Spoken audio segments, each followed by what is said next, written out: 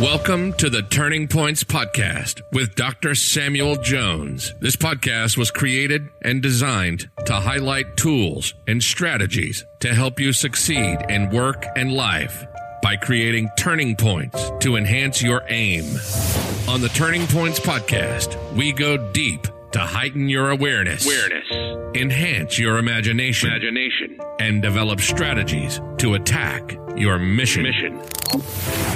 And now, here's your host, Dr. Samuel Jones. Well, welcome to the show, everyone. Today, I'm so excited to have someone on this show that is definitely going to help us learn some information about turning points.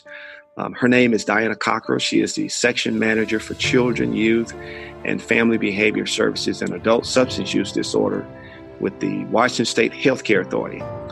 Her section covers all areas of substance use disorder and child, youth, and family behavior health services. Her section staffs the Children's Mental Health Work Group and the Trauma-Informed Approach Initiative. Diana has nearly 20 years of experience in different layers of the behavior health system, including clinical, development, integration, and policy work. Diana, welcome to the show. Thank you. Thank you so much for having me. I'm excited to be here. Absolutely. Absolutely. Look, we met each other about 2 or 3 years ago at a conference that I was speaking at. Can you remember exactly when and where that was? I believe it was in Hattiesburg, Mississippi at the Chemical Dependency School or I'm not sure what Substance Abuse Professional School. Yes. That's exactly what it was. Because I was thinking about that, and I said, you and I, we have stayed connected on LinkedIn, and you know, when I first started the podcast, I started thinking about in my network, who can I bring on the show that can share some information to help people out there that may be facing challenges and adversities, to be able to create turning points in their life. And actually, I thought about you. Oh, that's awesome! I remember being so inspired by your presentation and the way you delivered it that I'm honored that you thought of me. Thank you. Absolutely. Absolutely. So let's go ahead and dig into the information that we wanted to discuss today. But first, before we get to all of that, tell the audience a little bit about yourself in terms of, you know, your family, how you were raised and where you were raised and how you ended up into this industry that you're in now. Sure. Thank you for that ability, because I think having context for those pieces will help the rest of my story make a lot more sense, or what I have to share. Sure. I'm a farm girl from Southern Idaho, and I have a beautiful family that's still together and intact, and a very loving, faith-based family that I come from. And I like to tell people that I grew up on a block that was a mile by a mile with one or two other houses on my block and my horse. That was kind of my, and I got to do, I've had a really great opportunity to do all kinds of different things throughout my life, but there were pieces or things that happened. We lost some really important people in our family when I was younger, and then some other experiences of loss along the way that I, at that age, you know, kind of young, didn't know how to handle or what to do with. And I remember deciding at some point that anger worked really well to keep people away and made them stop asking me about what was wrong or how they could help, because I couldn't even put words on the storm that was happening inside, much less connect with people in a way that it was just a real challenging time for me. So I did all kinds of things to avoid feelings, you know, all of the typical adolescents and young adult self-destructive things. And I was in the hotel hospitality industry and waited tables and restaurants, and I was going to be a chef, actually. Really? And the chef I was training, I love food. I do too. The chef I was training under said, remember, if you decide you want to do this career, you're going to work everyone else's holidays. And I thought that sounded terrible. So we visited my husband's family here in Western Washington. So in that time, I found a little more peace and got married. to a beautiful man who's actually from Birmingham, Alabama. So he's from the I have South there. Yeah. Some Southern connections there. And visited his sister who lived here in Western Washington on a beautiful summer day. And, it rains here a lot, but the days we were here, it wasn't raining and it was green and beautiful. And so I somewhat drug him to Washington. And at the time he was doing really well and making a lot of money, so I didn't have to work. And so it was a spot in my life where I was just going to go shuck oysters at the oyster house so that I could, be doing something. And he really encouraged me to wait and to wait for a job that was a job I wanted to do. And so a couple months of not landing anything, I got a one-time, only 4-hour temporary shift at a substance use disorder agency, a treatment agency. Mm-hmm. And that was my first exposure to anything behavioral health. And they liked me for that 1 4-hour temp shift, and I became the temp, and then they hired me into that position. So I like to say I came into this field completely by accident, although I know that there was definitely a greater design. Right. I just wasn't aware of it. Right. So I went from that to working with, over time, going to school and working with adolescents and their families in a bunch of different areas. I worked in outpatient, covered some residential treatment service pieces, did outreach with the homeless youth, did work at schools, got to be part of building our local juvenile drug court, the therapeutic side of that over about a 12-year span, where I ended up towards the end of that being the clinical supervisor for adolescent services. And that is really where the ability and the turning points knowledge, that was amazing work in learning how this gift that I had that I didn't know I had around connecting with people and helping them find a next step forward. Right. I became aware of it. And in that experience, realized the system was built in a way that for youth who had externalized behaviors, who coped with anger, the system really didn't serve them as well as it could. Right. And then blamed them when the system didn't work. And so I decided I was going to just keep saying yes to any opportunity that came to have some kind of influence in shifting the system to make it work for people who actually might want help if it looked like the kind of help they wanted, right? Right. So that led to a couple of years working for the county as we moved into full integration. So I ran the chemical dependency program for the county with a team for a couple of years, and then started at the what was the Division of Social Health and Services at the time, which is now Healthcare Authority. We've moved into the Division of Behavioral Health and Recovery moved from DSHS into the Healthcare Authority where we are now. But that first job I had there was as the adolescent substance use disorder co-occurring lead, and that's where I met you. And then a couple jobs since then to where I am now, which is leading the team that I first joined along with another team for the division. Wow, that's excellent. That's excellent, Diana. So Diana, let me pull out a couple of things that you shared, and I kind of want us to kind of jump in on that. So you talked about when you were younger, and some of the things that you were dealing with and trying to understand. Adults were asking you, what's wrong, why are you doing this, or et cetera. Can you touch a little bit on helping us adults work with children and youth in terms of trying to understand the frustration that they have in terms of trying to put their thoughts into their words? Can you talk a little bit about that? Sure. I'm happy to. I think both from the receiving end and then later learning how to do it a little differently. And I'm guessing this relates to anyone listening as well. When we think about those people who actually connected with us, who were the difference makers for us, there was a relationship. Right. And I like to think of it like we have 2 eyes, 2 ears, and 1 mouth, and using them in it's really a key, right? To right. what relationship means.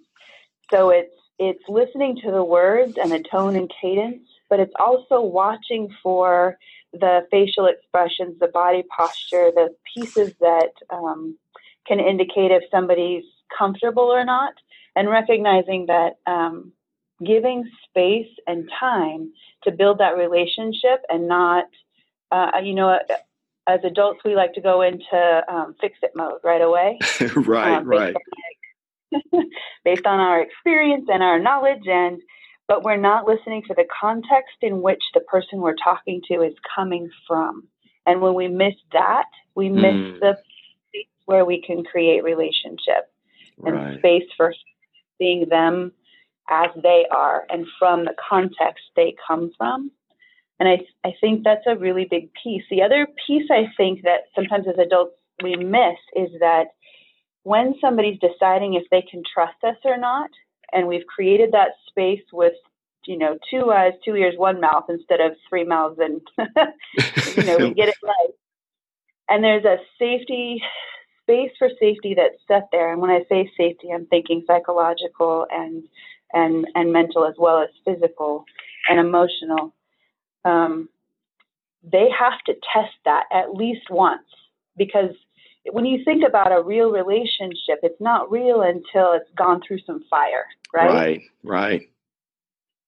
So when that happens, sometimes as adults, we think, oh, there's the attitude, or put up some kind of defense or reaction instead of a response that understands what this is. It's testing this relationship. Can I trust you beyond your comfort zone?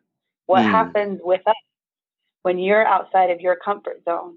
Because they're not, in any relationship where somebody's looking for a place to really be authentic and work through the inside stuff on the outside with another person, they need to know that person isn't going to go away once they open up. And for a lot of our youth, that's been the experience over and over and over. I'll help you until it's inconvenient for me, and then I don't know what to do. So, right.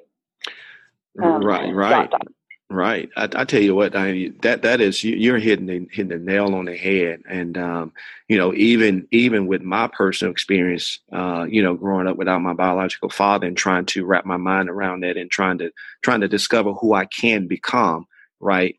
I was actually looking for the kind of adults that you just described. Right. Those kind of adults that did not judge me, that wanted to allow me to be myself. And at some point I can understand how to even express myself. Right. Right. Yes. So that is really important. And the other piece I heard you talk about is, I think you said it in a very nice way, of that adults need to get rid of our assumptions about our young people and our children, when they're going through challenging times, is rather than, we try to put our assumptions on them, at least just try to listen and understand what they're saying, or maybe not even saying with their words. Yes, absolutely. And then follow that with recognizing the test of the relationship, right? The test of the relationship. That is powerful. That is really powerful. And it's a sign that there's a desire for a real relationship with us. That's the truth behind that behavior. And we miss it. We don't understand it. And cut a piece of that trust that had been building. Excellent. So listen, what other strategies out there that adults may need to be exposed to, even not even just, we're talking children, but even with just other adults? I know the principles of that probably doesn't change, but are there some other things in terms of adults working with other adults that maybe can be heightened and highlighted to help us be more aware so that we can create those turning points? Yeah, I think a couple of I have this formula that continues to work, so I'll just share it because I'm interested in what people think, and I'm interested in your thoughts. Okay. As that relationship is getting built, because that can take a lot of time, right? Right. But the thing that I've found that over and over is a connector to help people center into. I think of it like people trying to figure out where their feet belong. Like, my philosophy is there is one of each of us in the entire planet who's ever been here and whoever will be here. And that is not an accident, and it is on purpose. And there's something that each of us need to do in this universe that nobody else can do. And so that's the intro to any kind of interaction for me with another person is, here's what I believe. I would love to walk alongside with you as you figure out who that is. You know, what is it that you're here to do that nobody else can do? And find your feet. And that's what that piece to me is. And then figure out how to stay there when all of the things that come with life come. Because there's some serious uppercuts life delivers along the way. And learning how to come back to our feet faster, recognize when we're drifting off of our feet, like our purpose, our intention, the thing we're here to do, is what grounds the whole experience. And that's pretty, people resonate with that. They understand that in a way that, that helps start the conversation. And then we start talking about values, like really what's important, what really matters to you, and then looking at actions and do they match or not? So is it really important, or is the action out of line? And it's just asking the questions along the path for people to be able to identify what's really important so they can figure out who they are. And then once that kind of set in there, and they're thinking in that lane, then it comes around to what kind of strategies or skills or resources or, you know, what's the thing that's going to help you stay on your feet. And looking at, there's a million tools you can use from there, depending on how people are struggling with staying on their feet or figuring out if they are willing to be brave enough to truly be who they actually are and what that feels like, and that vulnerability of being authentic, and all of those conversations follow. Right. So you know me, I'm going to be in a little bit of devil's advocate here. So yes. I tried to capture what you said. You said find your feet, and once you find your feet, stay there. And once you're there, you're going to eventually get some alignment with your values and your actions, and then that's going to be supported by strategy, skills, and resources. Is that correct? Beautiful capture. Yes. Excellent. So I want to go back to the piece of finding your feet. So many of the students and even adults that I work with, you know, you try to center them and try to be present exactly where they are, but some of them get so stuck in their story, right? Their beliefs of the past, and so can you talk a little bit about how we can help them imagine a brand new story or challenge those beliefs that they have? Sure. I'll try to think of some examples along the way, because maybe that's an easier way, because it's so individualized. I think that's where it's hard to say, here's the blanket way to help people uncover what might be under stories or ways of dealing with the world that they that have worked in old contexts that may not work in new contexts, right? Right.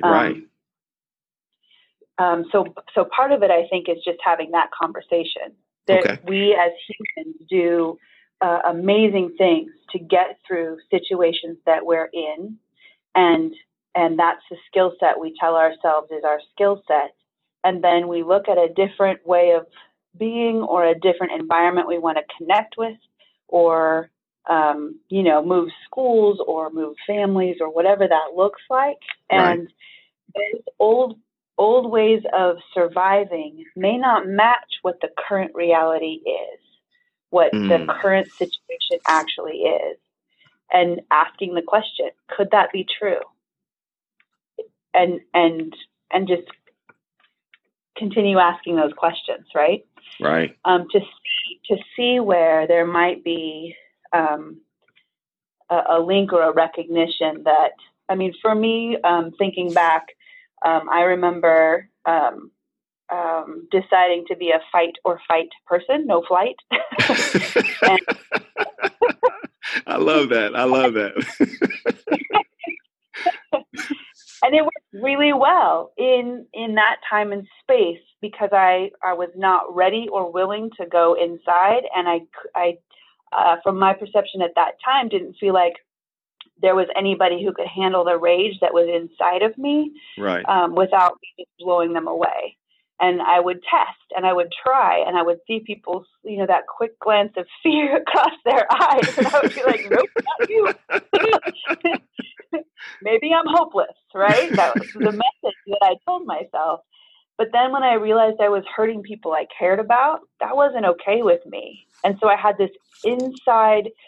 Have you ever tuned a guitar or tuned an instrument? No, I'm not musically inclined, Diane. I am not. Okay. So when tuning an instrument, when they're out of tune, you can hear the wave, the sound wave. Uh-huh. And as it comes into tune, that sound wave shrinks until it's a flat line. It all matches. Uh-huh. That's how I think about people inside when they recognize that their behavior isn't matching who they really are. There's that dissonance, I guess is the word. Right. I'll go with that. I'll stop trying to explain it. It works. When so that dissonance happens, go ahead. No. I was going to say, I think you had just skimmed out the perfect answer for that because, and that's really what I was hoping that you would do is because, like you said, everybody's experience is going to be slightly different, so the approach is going to be a little bit different. But I think the underlying principle is what you just said, and you said old ways does not equal a new reality. And you recognize that, and so what I just captured is the revelations of how our behavior affects other people normally wakes us up to that revelation that it's not working. I think that's what I heard you say. Yes.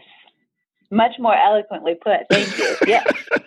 Well, listen, I am learning to ask better questions, and not only ask better questions, but to make sure I listen so much better to sift out the knowledge that can be, broken down into principles, because I think that is a great one right there. That is a great one. So anyone out there who is struggling finding their feet, just recognize that your old ways will not create a brand new reality for you. And then just get some revelations of how your behavior is affecting other people around you. I think that's important. Yes. So listen, you also talked about values and actions being aligned. Can you kind of go a little bit further on that? Sure. So values and actions being aligned. I think that is also around that dissonance. Okay. I think as we as humans start to sync up with who we really are, the things that we're doing that don't match who we really are start to poke us in different ways. Right. They're not as comfortable, and they stick out. They just create a different feeling than they used to. Maybe it used to create safety and an armor, and then all of a sudden it's creating discomfort or a recognition that that it's not in line with who we really think we are.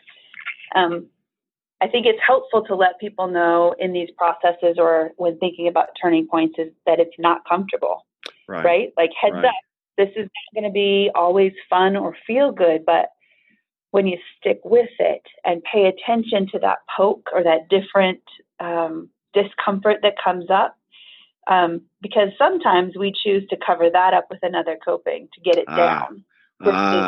Yes. Yeah. Kind of go from bad to worse, right? Yes. Right. Just continually trying to fix that feeling instead of like pulling the feeling up and looking at it. Like, what is causing this? What is the root underneath it? Because people don't know, like if you haven't gone through that and looked at a feeling at the root of what's causing it and figured out a different way to think about whatever the situation is so that the feeling feels different or change the behavior if that's what needs to happen, you don't know that that's even a pathway. So part of helping people create turning points or think about turning points is being real upfront about this isn't going to feel good, and you'll have a couple options when you don't feel good. You can continue the same behavior, find different behavior that may or may not match where you want to land or where your true self is. Or here's a way that you could try that maybe you don't know about, that it won't satisfy or fix the feeling right away, but you'll get through the feeling and then you will own it and it won't be running you. Right, that's right. When you own it, it won't own you. As a matter of fact, as you kind of shared that, it kind of made me think about the work of Brene Brown. And I'm not sure. So you're familiar with her, the work on vulnerability, and she said, I heard on her Netflix series, not series, but her talk, she said that I think one of the strategies that she is using now is she's asking herself a question or making a statement saying, so the story I tell myself is, and I think that's the line that she's using now to kind of think through what kind of story is she telling herself, because sometimes we can be lying to ourselves, right? And highlighting everything that we think is that's true, or better yet, confirmation bias, right? We see what the end result is, and every question that we ask, we're trying to get to that result that we think it already is, and so we're framing everything that we're thinking and asking to this result, so we can feel satisfied that we've asked the question and we found the answer, so it must be that. Right, validating ourselves out of our own stinking thinking. Right, that's right. That's right. Well, listen, talk more about any strategy, skills, or possibly resources that maybe your organization have out there that people can connect with and to get them in line with, really dealing with some of those issues that they may be faced with. Sure. In Washington, we have the Washington Recovery Helpline, which is a 24/7 phone line for, if people are struggling with these things, whether it's just the inner turmoil or there's mental health or substance use disorder. That phone number is 866-789-1511. There's also the National Crisis Text Line, which I don't have in front of me. Okay. Well, that's okay. But I can follow up. Okay. Send that in. That's a phenomenal resource, and it's a text resource. And wherever you are in the country, they will connect you with someone, or just be there to talk via text and offer support. I think if people are thinking about things like I have 3 favorite books that I'll share. Okay. If that's, well, you can just delete it out if it doesn't matter. Oh no! Please share it. Hey, Diane, look, this is an avenue for sharing resources, and I tell you what, anything that you share, I'm going to follow up with myself, because hey, I'm still learning and growing and dealing with things from my past as well. And I think as we continue to keep growing, we can own those things rather than those things owning us. So hey, anything that you share, well, I'm open to. Okay. One of my favorite books that really fundamentally grounded my, it helped me put context around what I knew in my instinct when I was working with kids in a system that didn't work for them, and was starting to think about how do I shift the system. It's called The Resilience Revolution by Larry Brentstroe and Scott Larson. Phenomenal book. It's a faith-based book, so if folks aren't interested in faith-based, there's still a lot of really great ways to think about things in there, but context for it. And then Cultures of Change. So this is a book by Janice Gabe, and it's specifically for recovery and relapse prevention for dually diagnosed adolescents, so substance use and mental health. But it has some really great context and ways to think about how to support youth who are struggling with behavioral health challenges. Okay. And then I am a huge fan of Dr. Daniel Amen's work around brains. So his book, Change Your Brain, Change Your Life, is one of my favorites. I've heard of that one, and I have not had an opportunity to read it yet. So I am going to put this on my list. It's a really cool book. I'm actually working towards getting certified as a brain coach through their through Dr. Amen's through the Amen Clinic. Really? So I tell you what, when you are certified, we're going to get you back on for part 2. Okay. That sounds great. That sounds great. It'll incentivize my getting it done. Thank you. That's right. Incentivize it. So listen, and I didn't have this on my list to even possibly bring up to discuss, but since you brought it up, I think this is important for us to maybe kind of touch on a little bit. So when you mentioned faith-based, and I know how sometimes faith-based initiatives or anything connected to faith-based can somewhat turn people off. Can you elaborate on that, just that piece right there? Because I think there's so many different perceptions and perspectives about when faith-based is even connected to anything. People tend to turn it off or shun it and say, I don't want to be a part of that. Can you touch on a little bit where you think that comes from? I'm happy to. I'll give you context for how I think about it, and then where I think the reaction comes from.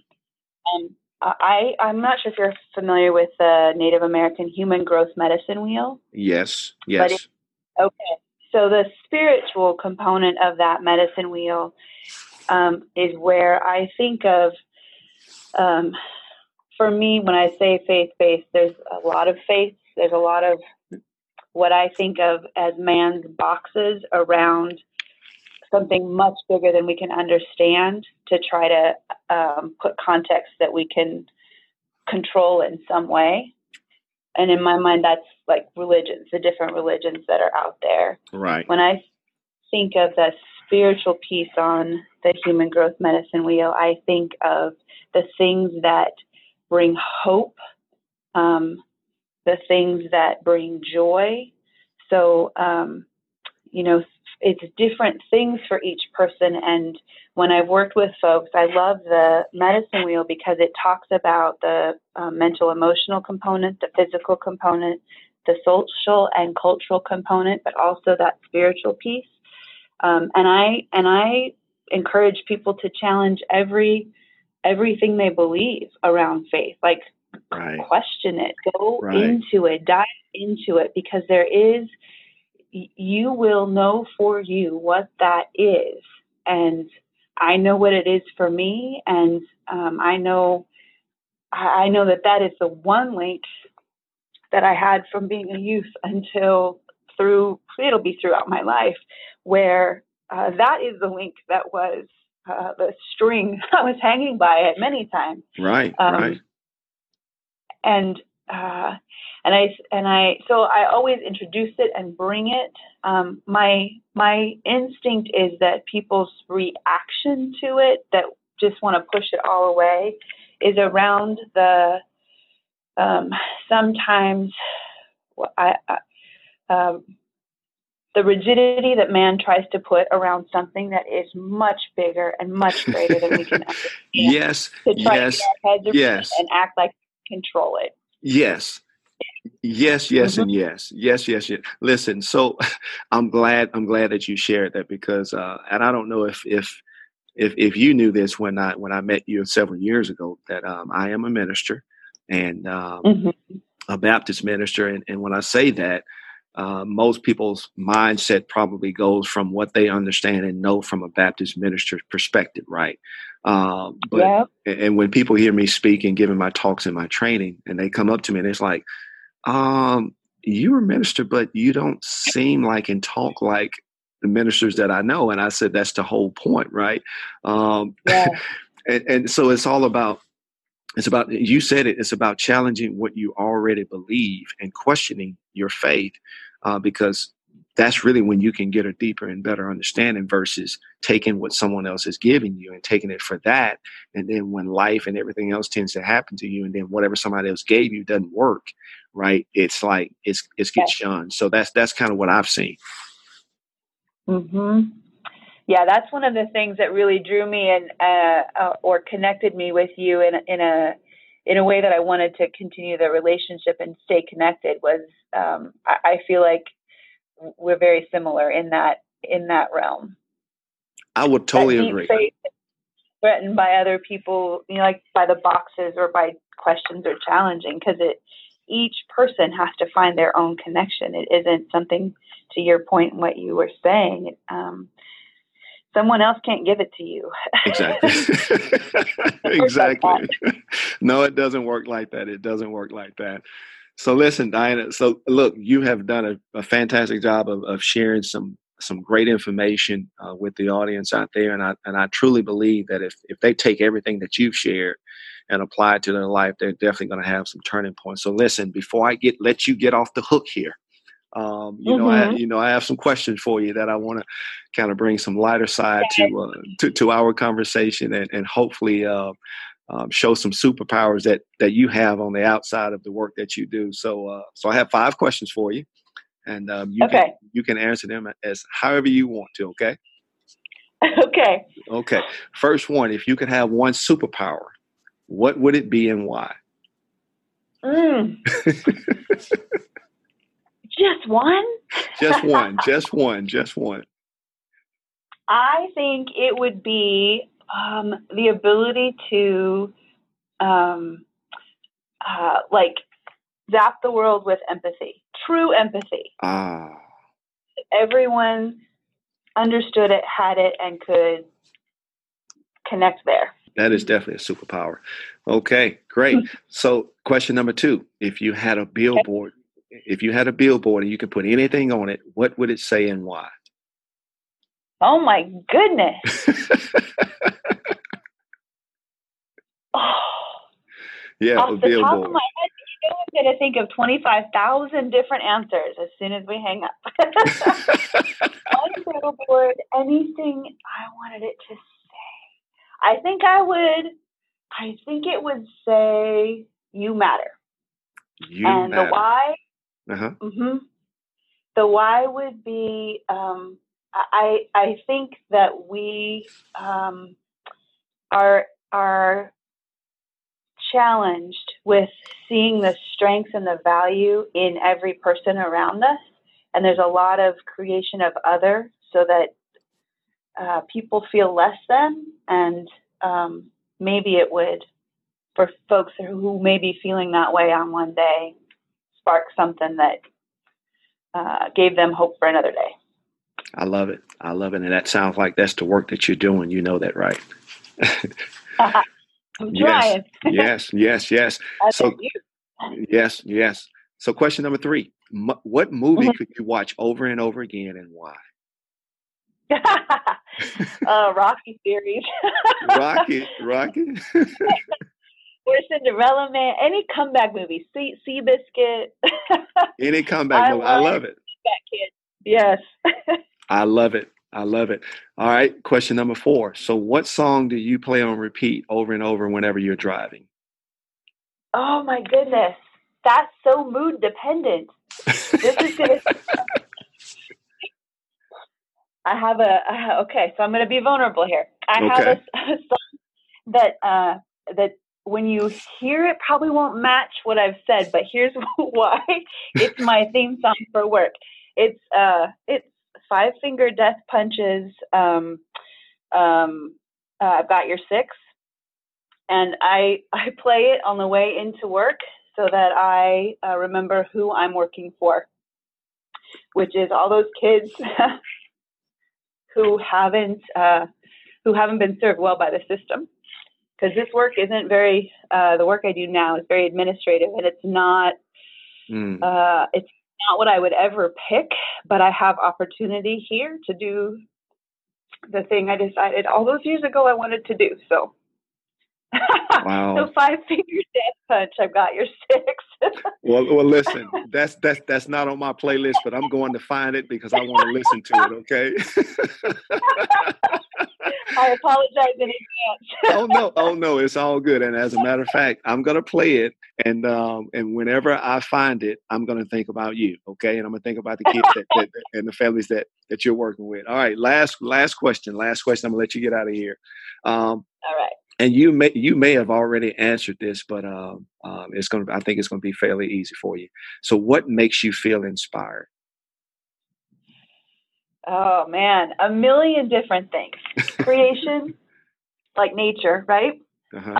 And then comeback kids, and the resilience that lives in people that is so profound.